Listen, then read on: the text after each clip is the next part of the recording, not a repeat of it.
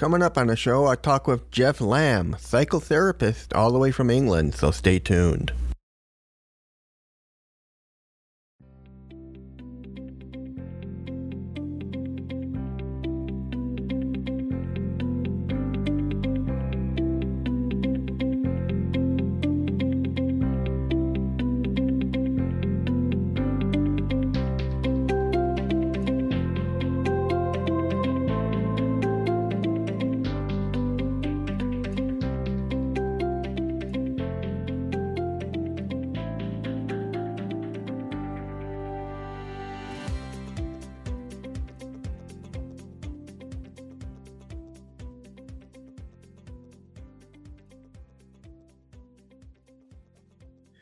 Hello, Aspies, and welcome to another edition of Inside the Asperger Studios. Today, I'm joined with Geoff Lamb, all the way from jolly old England, who's a psychotherapist, specializes in communications and relationships. Geoff, welcome to the show. Hi, it's a pleasure to be here. So, tell us a little bit about yourself, and some of the listeners have some idea. I've been practicing as a psychotherapist for 35 years. And my specialism currently is in, as you were saying just now, in relationships, particularly about communication, which is the foundation of a good relationship. So I was very excited to be invited onto the show to talk a little bit about this, and hopefully what I say might be helpful to people. Okay, so let's get on with some of the questions. One of the questions I have is, what advice do you have for those on the spectrum who deal with anxieties while in a relationship? Okay, I thought about this question quite a lot, and conclusion I came to is that relationships are always going to make a person feel vulnerable, because if you're in a relationship, you're effectively sharing yourself with another human being, and that human being is going to find out all about you. So in a way, anxiety is inevitable. So if we accept that anxiety, rather than trying to fight against it or put up barriers to it, then the anxiety will actually diminish its power. It's only when we're trying to fight it we actually give that anxiety more power. So, relationships are going to be anxiety-provoking for all of us in our own ways. And if you're on the spectrum, I guess that becomes more pronounced. You can tell me that, Reed. I'm not an expert in the spectrum myself. With those of us on the spectrum, anxiety is more pronounced because the fears tend to build more. And then we tend to overthink a lot of things. That's the thing, isn't it? So, and thank you for sharing that. I think it's useful because the overthinking often becomes an attempt to allay the anxiety. And so you end up playing a kind of game of chess with yourself. So if the other person does this, then I'll do that. And if they, you either plan a conversation or you rerun a conversation or the exchange that happened. That's all involves not accepting the anxiety or not accepting the reality of the situation that you're in. You do what you do in the relationship. You are the person that you are. The other person has a response to you, and none of that is controllable. If we accept that, it's much less hard work.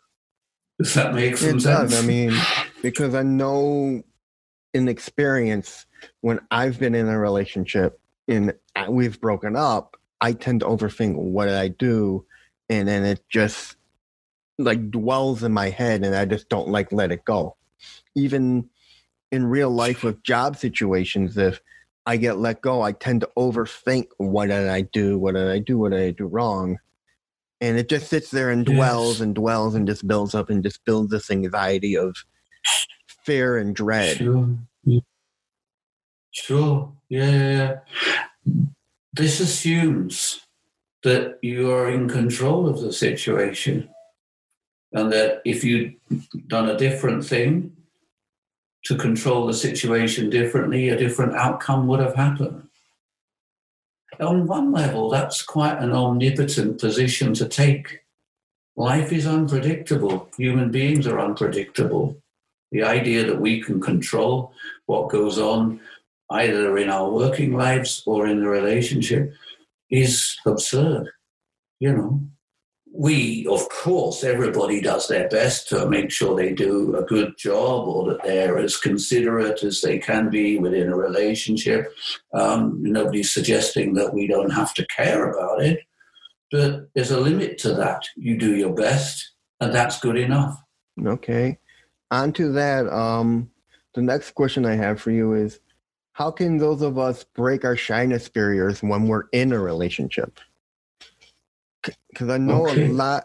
This is interesting. Please. Because I know a lot of us on the spectrum are shy. They're we're introverted.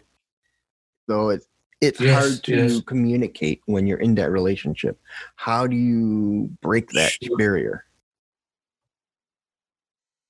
It's interesting. There seems to be a pressure from society that everybody should be outgoing and communicative. And that can be a pressure that we might apply to ourselves.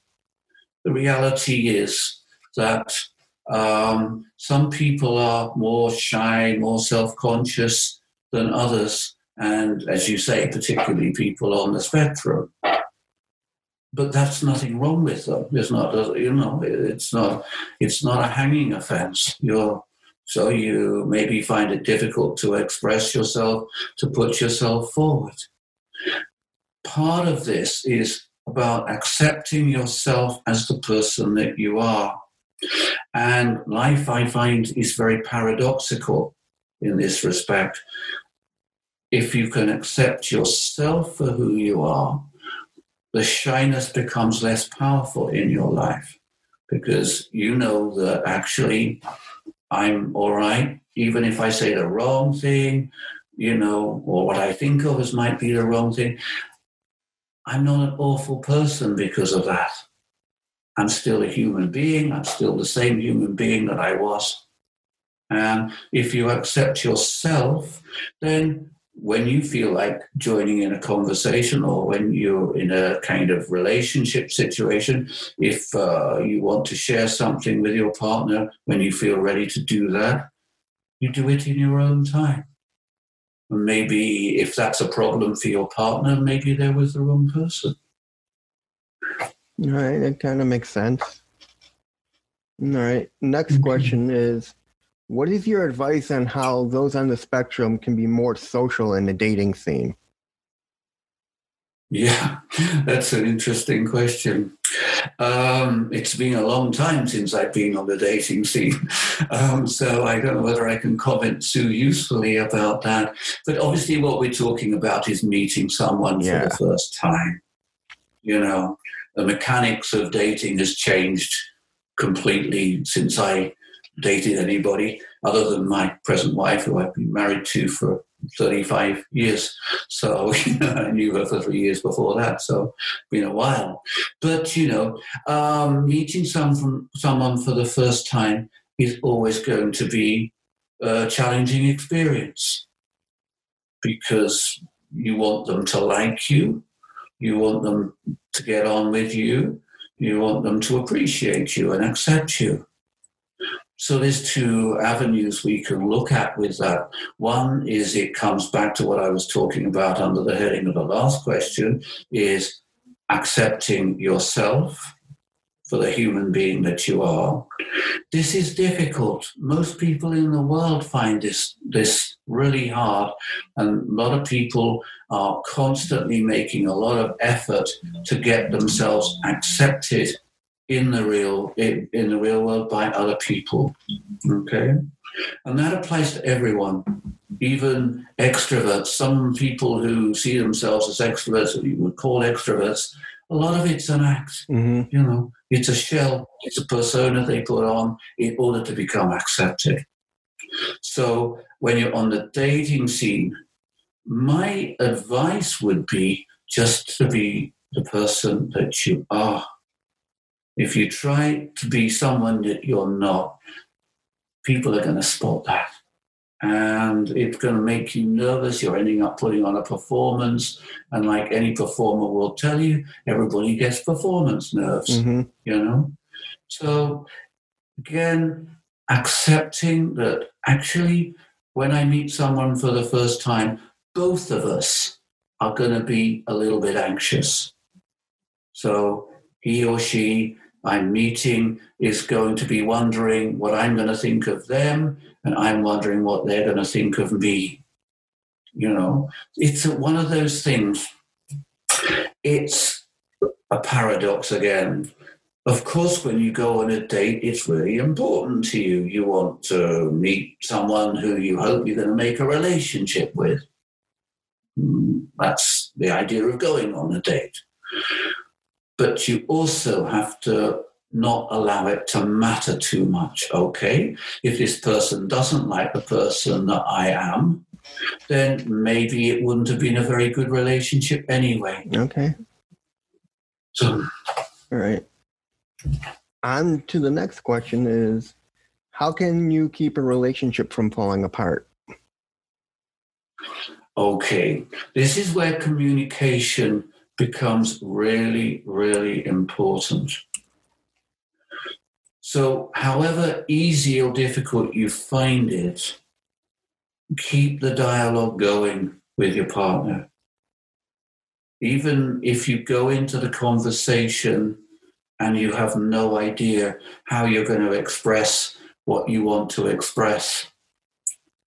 If I can share something from my own experience, I know every relationship goes through difficult phases, and certainly mine did.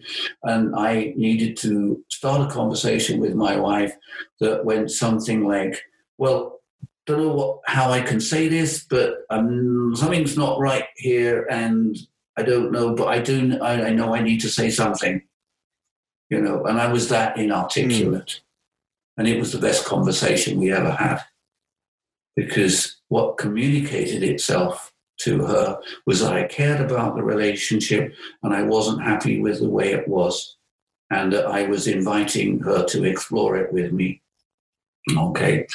If you do that, however well or easy you find it to express your feelings and emotions, nobody finds it that straightforward. As I say, I'm an experienced psychotherapist, but in my own relationship, I got as inarticulate as probably most people do. So, you know, don't worry about how it comes out. Start from where you are. This is what I'm feeling at the moment.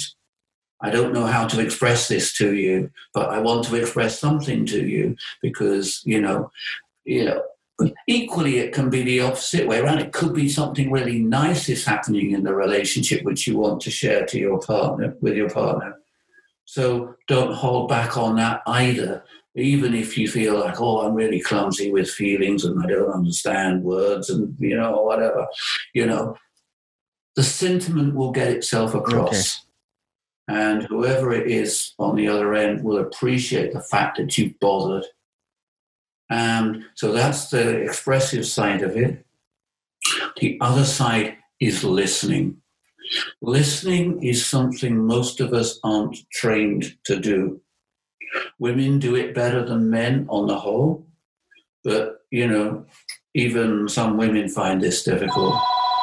When my partner comes to me and says she's not happy, or it could be a he, it doesn't matter, could come to me and say, I'm not happy with this that's going on in the relationship.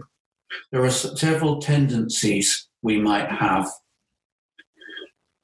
One of them would be to feel attacked or criticized. The other one would be to feel like I've done something wrong. Yeah. And then the third is something needs fixing and I've got to come up with a solution. None of those are helpful. It may sound like a contradictory thing to say, but when your partner is communicating something in the relationship to you, even if it sounds negative, don't take it personally. That's the big thing I understand. If it sounds crazy, but it makes sense. It's a personal relationship, but don't take it personally. When your partner makes a statement in the relationship about something they're not happy with, that is a statement about them, not necessarily a statement about you. What I could say from my experience in relationships is that things that are a problem in relationships are very rarely caused by the partners in the relationship themselves. What happens is that the issues or the difficulties are triggered in the relationship by what happens.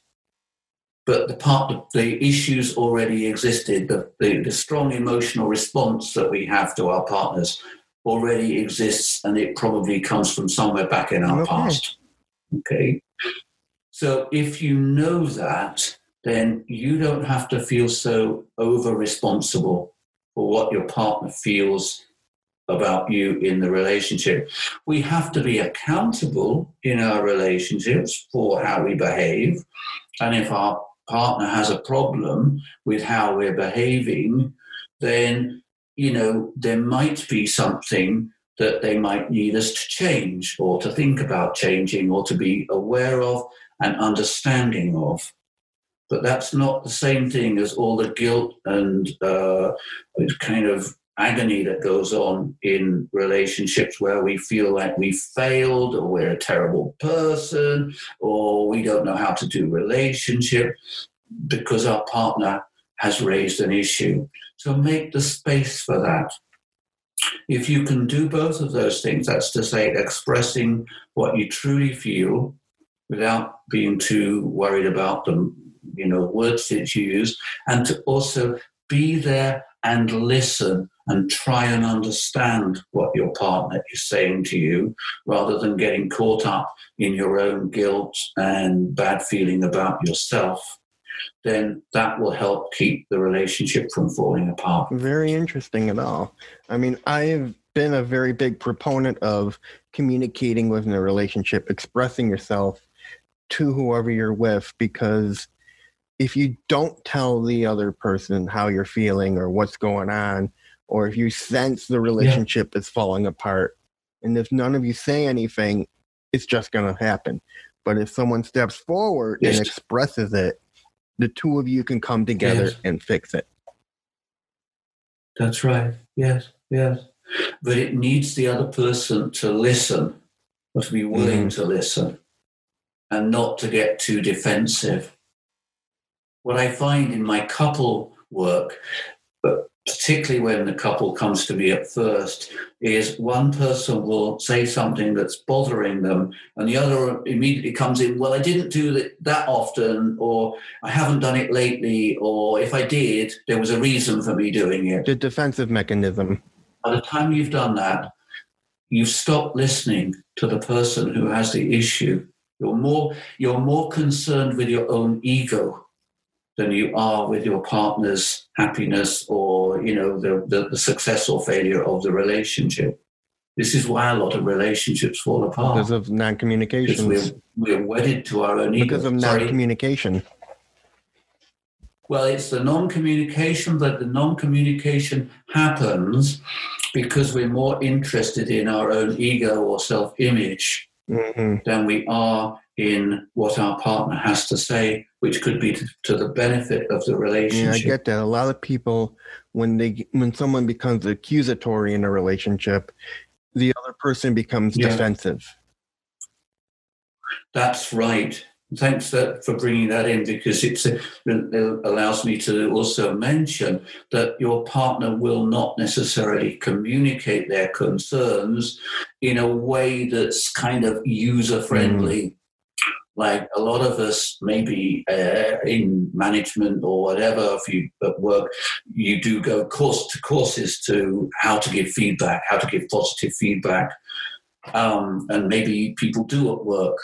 But in relationships, people don't do that. People just let it all go, and you might have to do, and obviously that's difficult.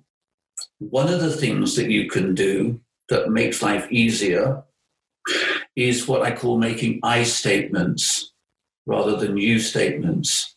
So if you say, I feel lonely in this relationship, or I feel abandoned when you don't talk to me for days or whatever, that's a statement about me.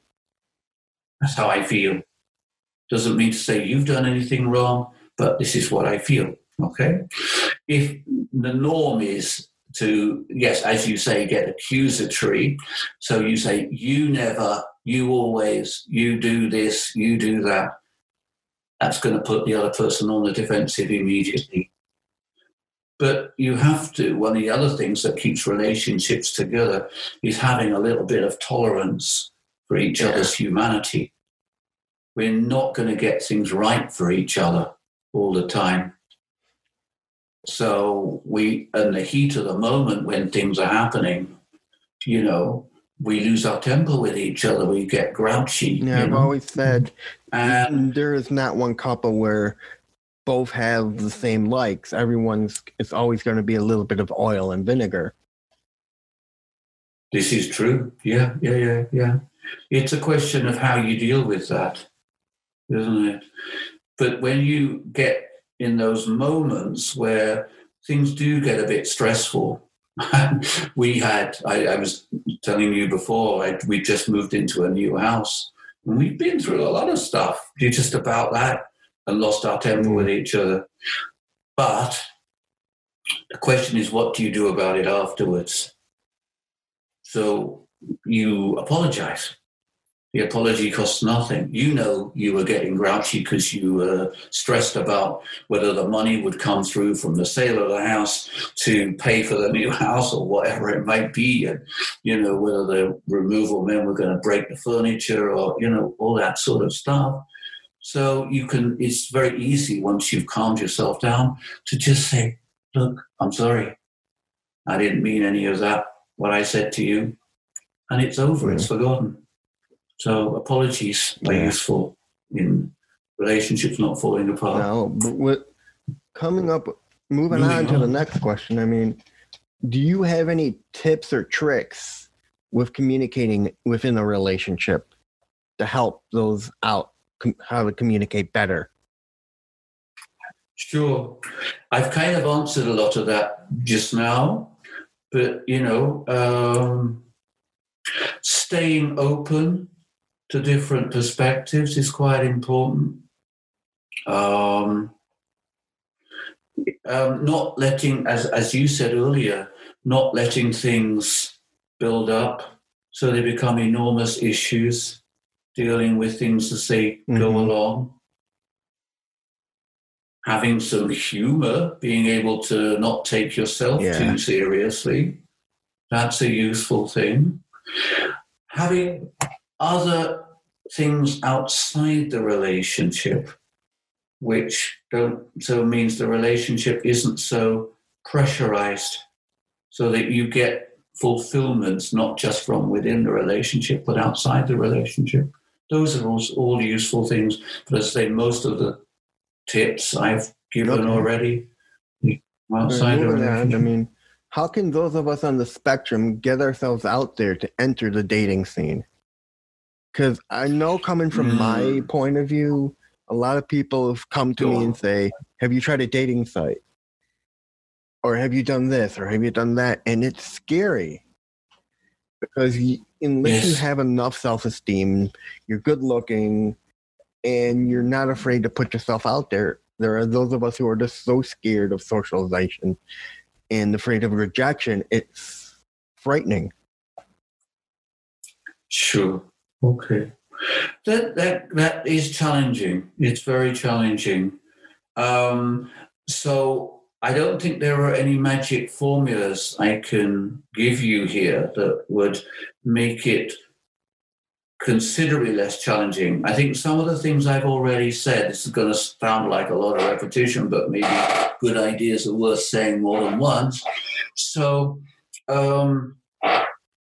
if you're finding this challenging so that it paralyzes you, which I think a lot of people do, that's partly because you have the idea that other people don't find it challenging.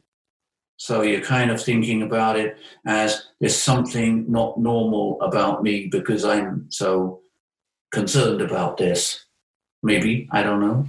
It's all the individual, but so letting go of that idea, because anyone who says they don't find it challenging doing that is putting on some kind of a front, I would say, and just maybe being aware of that as a reality is useful. Having said that, probably, I suppose there's an equivalent of not taking it too personally. With dating sites, I guess there is an element of sort of, I don't know, casting your net quite broadly in terms of, who you decide to contact, who you like the look of, and so on and so forth. So in a way, that could take the pressure off you, like saying, well, let's take this very slowly, I meet up with this person. What's the worst thing that can happen? Well, we maybe don't hit it off. Fair enough. There's a lot of other people on the dating site that I can go and see. And, if you talk to people, I don't know whether that might be a useful thing to do, talk to other people who do use the dating sites and say, well, how many roughly people do you meet before you meet someone that you click with? I don't know what that figure might be because it's been a long time. But I don't think there were dating sites when I was last dating. I met my wife in about 1983. I think the internet was fairly primitive then. So, I do have clients who will use the dating sites, and the impression I get is that you've got to see quite a large number of people before you click with them or they click with you, or there's that mutual spark. So I think you have to not have very high expectations when you go into it. It might be good, or it might just be so-so. But what are you going to do? You're going to meet up for a coffee, maybe go for a walk, meet up for a drink or something like that, and maybe you'll just have a nice time meeting a new person and enjoy it for that. If it happens to work, okay. But, talk to other people maybe who are in the same position, because you'll find there's a lot of common ground, and then you can at least compare notes and say, well, this is what I did and this worked for me, Yeah. I think that's probably as much as I can say on that. What is your advice on keeping a relationship strong? Keeping a relationship strong. Okay. Other than what I've said already in terms of the communication, what I said, I've already mentioned having interests outside the relationship as well, not being not being too dependent on the relationship for all your satisfaction. I think the other thing maybe is letting go of the idea that a lot of people have that relationships are about making the other person happy. There's a lot of mythology about relationships, and that's one of them, if you meet the man or woman of your dreams, that's going to make you happy. No, it won't, unless you were happy to start with. You're responsible for your own happiness. And if you're not happy with your partner, as we were saying earlier, you need to communicate that, okay? The other myth about relationships, which I maybe haven't mentioned, is that there is one right person out there for each of us, so there's a limited field.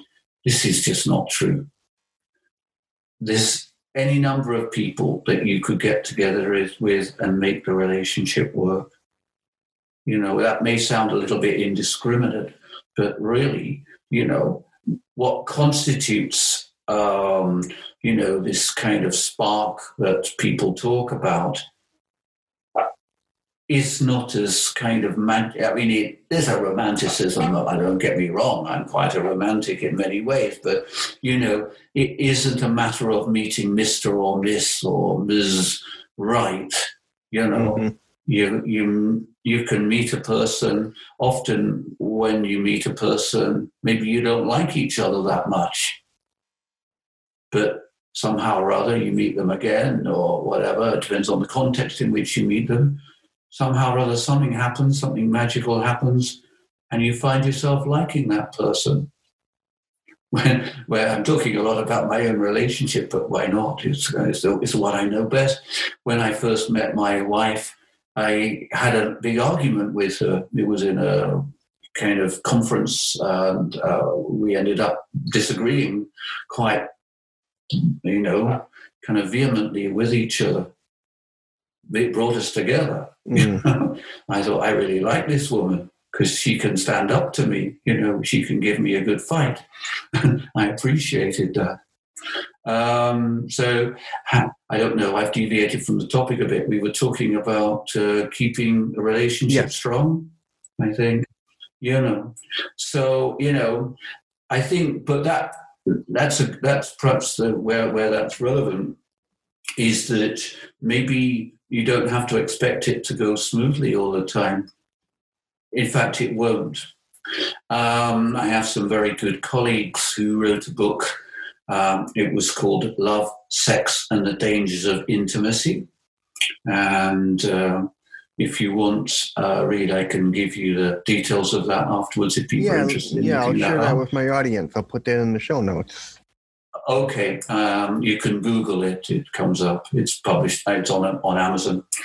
But what their theory is that all relationships go through a honeymoon period, and which I guess is fairly common knowledge. But what you do is what you do after that honeymoon period is over, and you suddenly wake up and you think, well, who the hell is this who I've found in my relationship? What do we do about that? This is where the communications has to start. And so you start to communicate with each other, and you have to let go of lots of ideas. When we first meet someone, we often project a kind of ideal on them, in that honeymoon period. We think, this is the person who really gets me, who's really going to understand me, who really is going to be the love of my life. And nobody can sustain that for a lifetime. And, I certainly think that relationships can last a lifetime. Mine certainly has. But, it's up to you. I don't have any judgments about that, but it's my experience. But, somehow letting go of that idea that this person is the one who's going to make me feel understood, accepted, a real man or real woman or whatever, is really vital. If you're still living in an idea that if I meet the right person, they will make me feel good, and then I won't have to worry anymore, that's not going to work. It never has worked, and it never will. Yeah, I know that with my friend. He thinks his boyfriend is it, but he keeps getting this fear in his mind of, oh, he's going to leave me for someone better. And I keep saying, no, he's not. He's told me that you two are good for each other. Okay, that's right. Yeah. Well, we do become dependent on our partner when we feel that they're the only one who can meet our need for self-esteem. I mean, you were talking about self-esteem earlier. Our partner cannot make us feel good about ourselves. Sure, partners can be sympathetic, and if you've had a really bad time at work or something and you can offload it, and that's really nice.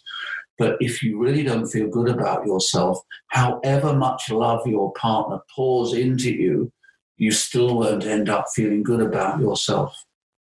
And this kind of concept, I mean, I don't know this couple that you're talking about, but, it sounds to me like, the person who's worried about the other guy leaving him is deeply insecure. And if you're not looking at that in yourself and saying to yourself, well, what makes me so insecure? And, I would, of course, as a psychotherapist, say, well, you need to go and get some personal therapy to work out why you're so insecure. That might not be everybody's route. There are other routes available, but it's your problem. And you can't expect your relationship is going to give you that security that you don't feel inside you. All right, moving on. How do you manage long-distance relationships so they work to your benefit? Yeah, that's interesting. Long-distance relationships, they are tricky. I mean, are you talking about the kind of relationship where somebody, for, I don't know, reasons of work or nationality, is living in one country and someone's living in another, for example, and they meet occasionally? Would that be the sort of thing you mean? Because my friend, I mean, he lives in one city and his boyfriend lives like 3 hours away, so it's kind of like a long distance thing, and he only sees him maybe every few months. Sure. That is difficult. I don't know a technique particularly for managing that. I guess at some level, you might need to think about, well, why are we doing this? I mean, if it's absolutely essential for work, that's a tricky thing. But usually, it might be possible for either one or both of you to move so that you can be a little bit closer. It depends what the couple wants in their relationship. Because I'm wondering, sometimes that can be an avoidance of intimacy. If you have a relationship like that, one possibility, going back to what I was saying about this honeymoon phase, that you never have to let go of that, because if you don't see each other very often, then every time becomes a new first time, if you see what I mean. So you don't have to deal with the tensions and the difficulties of living in close proximity to another person. Now, again, it's a free world. People can decide for themselves what they do. It's not up to me to tell people how they should live. But if I was working with a couple with that situation, I would certainly raise that as a possibility. Is this what we're really talking about? Because if you lived in close proximity to each other, what would that mean to you?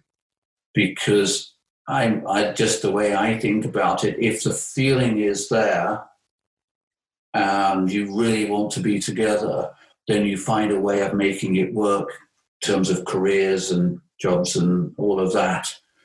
But, I don't know. That might not be everybody's way of thinking about it, but I guess I would want to talk about that with a couple who was experiencing that. There are times clearly, on a temporary basis where someone has to take a job somewhere else, and how do you manage that? Obviously, then there are the issues about distance and how you make contact. and obviously since this COVID business, everyone is getting used to the sort of Zoom thing, and you can stay in touch that way. But then you have to deal with the sort of, as it were, re-entry when you each meet again. And it's almost like, are we then strangers? And how do we renegotiate the relationship? What's gone on for me during that period of absence? And how do we reorientate each other or ourselves towards each other, after that distance. And, I think that needs quite a lot of careful consideration, because it's putting another strain on the relationship, isn't it?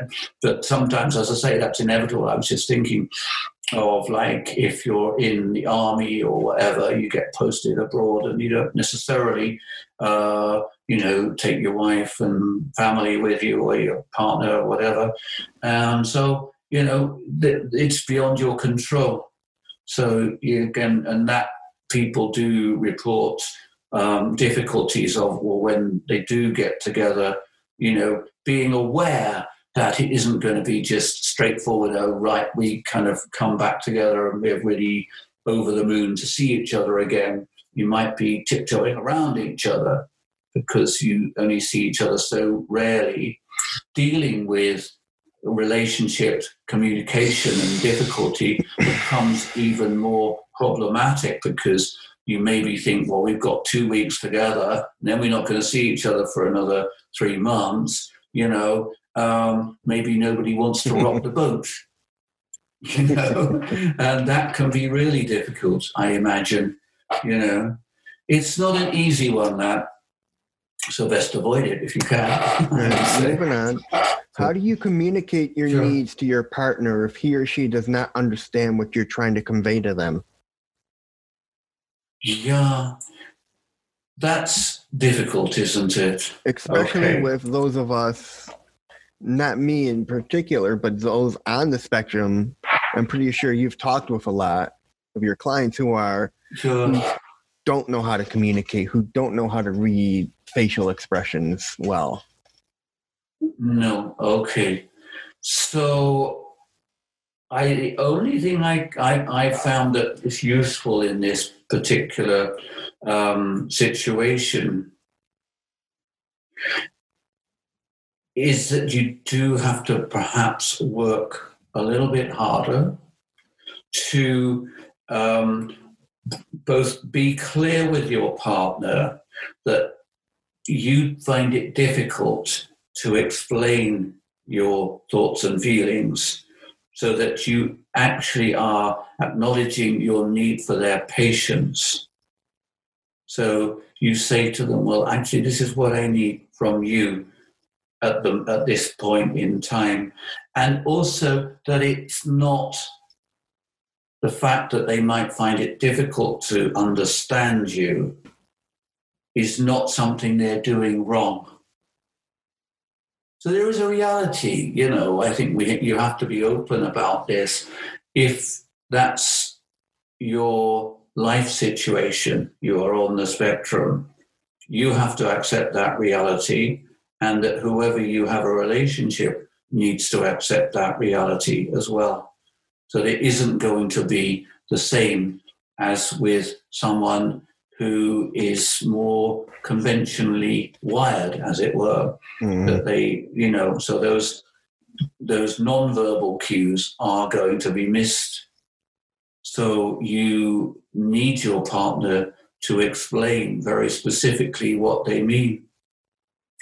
The thing is, when I was thinking about this, coming on this podcast, one of the things I remembered was that actually what we're talking about with the spectrum is something which probably a large percentage of the male population on the planet would be diagnosed with at some end of it, not maybe very far out. I don't know how far along the spectrum are. So, the context in which I mainly deal with this, is on with relationships, and particularly heterosexual relationships, where women are totally tuned in to nonverbal and nuanced communication, and men really, on the whole, aren't. So that, the common thing I hear from a lot of men, particularly if their wife suddenly comes in and says, look, I want a divorce. And the guy will say, what did I do? What was wrong? I don't understand. Explain it to me. And there is a kind of reality to that. It's sad, but there is a reality to that. So coming back to it, so it's not so unusual. That's what I want to say. But, in this situation, to try and explain it to your partner, I do need you to explain to me, what is it you mean? You say that you're not happy with what I'm doing. Tell me specifically, what is it that I'm doing that makes you unhappy? Because, I'm not going to be able to do the guesswork. And so be clear about it. And it's not personal. It's not that I'm not committed to you and to being an active partner in this relationship. It's just how I'm wired. Yeah. And that's how it that works. kind of goes into the next question, which is, how do you talk with someone who doesn't understand what you're going through?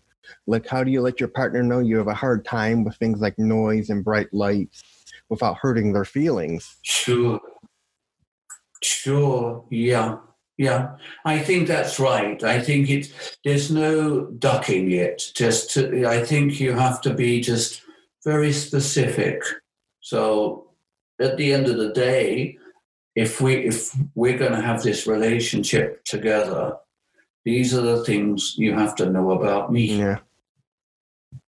Bright lights really are a problem for me. And I don't know.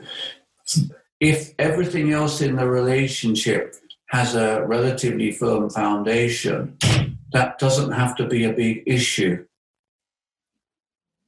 And it's not necessarily going to hurt your partner's feelings, as long as you're clear. It's an I statement.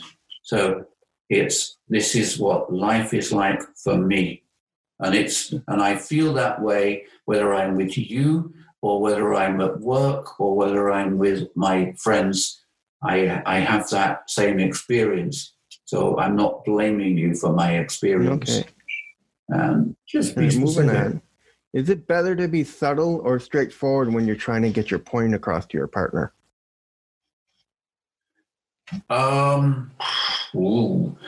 I think probably in the way that you mean the question, I think straightforward is probably better. Again, with the emphasis on expressing how you experience things. Okay. Rather than, and I think, that's and certainly one of the things that happens is we're trying to put a point across to a partner, and often in relationships, the way we do it is that we put a lot of pressure on our partner to understand us. That's so true. And then that's going to put the barriers up for the other person. The thing that I often say to couples is that understanding your partner is not the same as agreeing with them. There's a difference. Because as you said earlier on, there's, you expressed it in terms of the oil and the vinegar.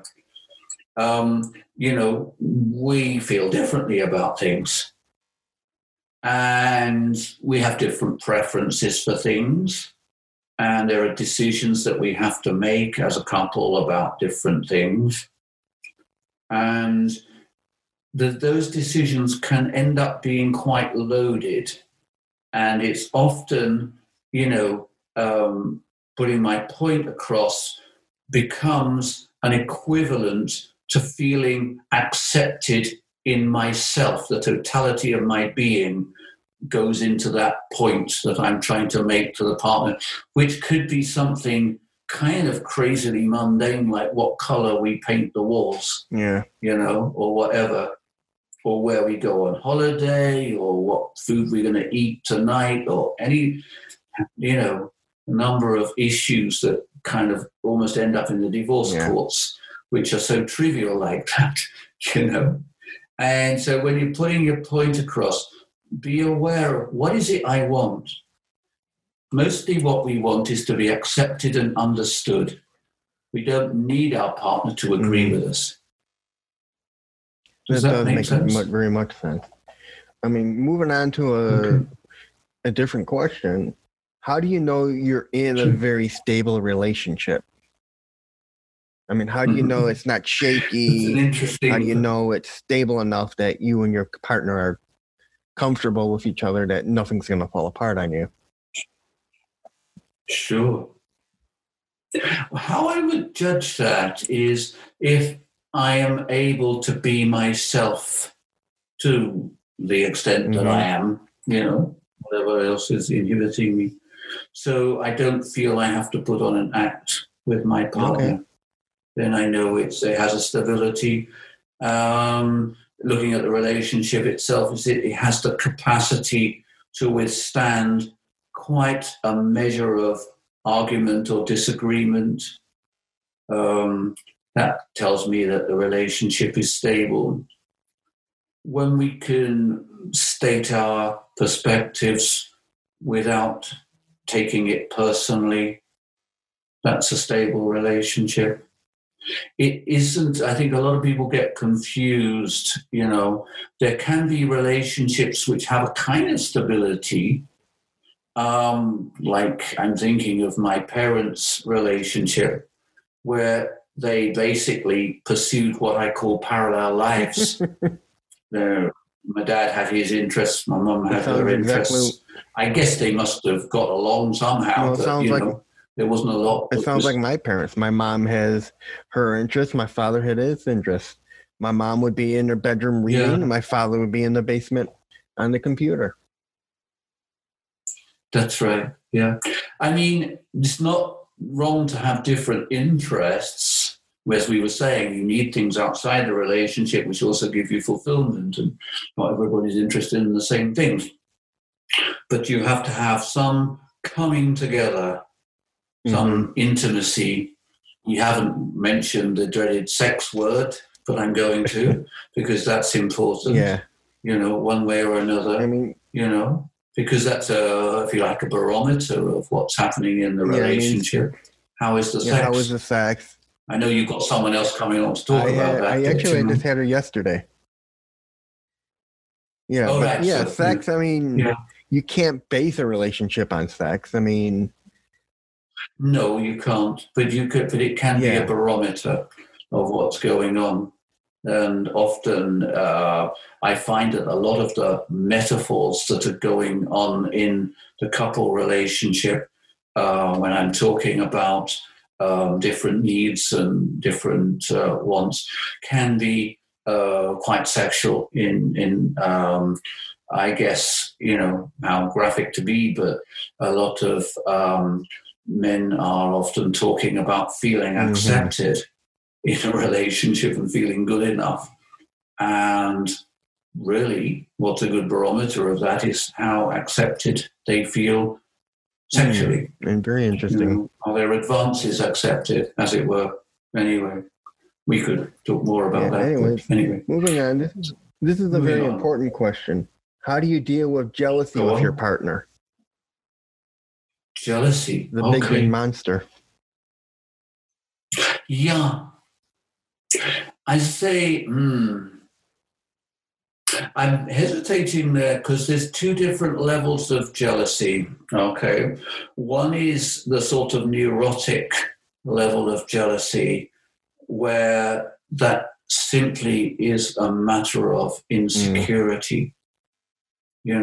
If I don't feel confident of myself as an acceptably okay, attractive guy or whatever gender I identify with, then whatever attention my partner might pay to another person, I'm going to see as something suspicious, something that destabilizes me. Mm.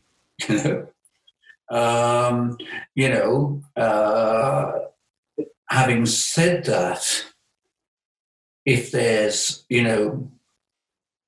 obviously these days, this is quite, relationships are more negotiable.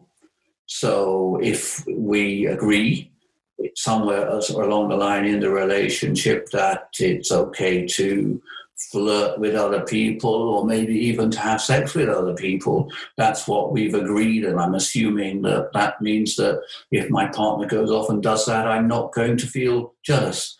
I'm not sure how that works myself. I haven't ever been in a relationship like that. So, I'm a bit old-fashioned in that respect.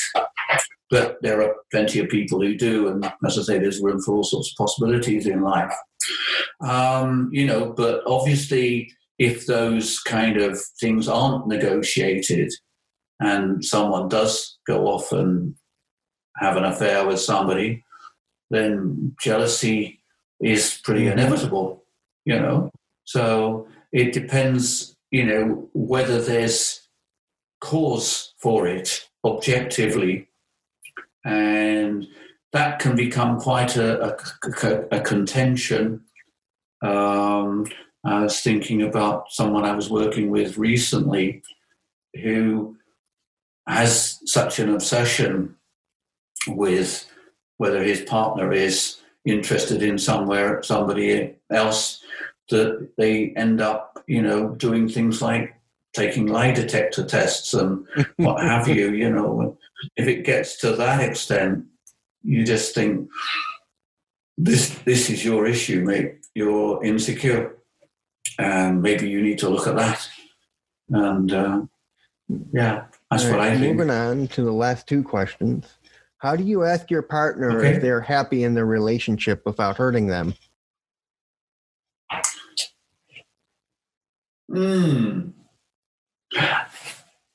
I guess for me that would be a question of why you're asking the partner whether they're happy or not. If I genuinely want to know, I don't know that that's going to be terribly hurtful. Or I might, I guess, have noticed that my partner might seem a little bit down or, a bit upset about things. And I might ask her, are you happy with our relationship? What's going on? That's not going to hurt her. If I'm doing it because I'm feeling like worried that she's not happy, if I need her to be happy, then that can become a pressure, on her to be happy, or depending on what the gender of the partner is. So you don't. That would make somebody hurt. I guess, I don't know. Could be hurt, or they could be annoyed, or just upset by that. So for me, it depends on why you want to know. All right. And the very last question is, how do you, what signs are there for your, how to know the signs that your partner isn't happy? And that's a tricky one, especially given, that on the spectrum, it's difficult to read those cues.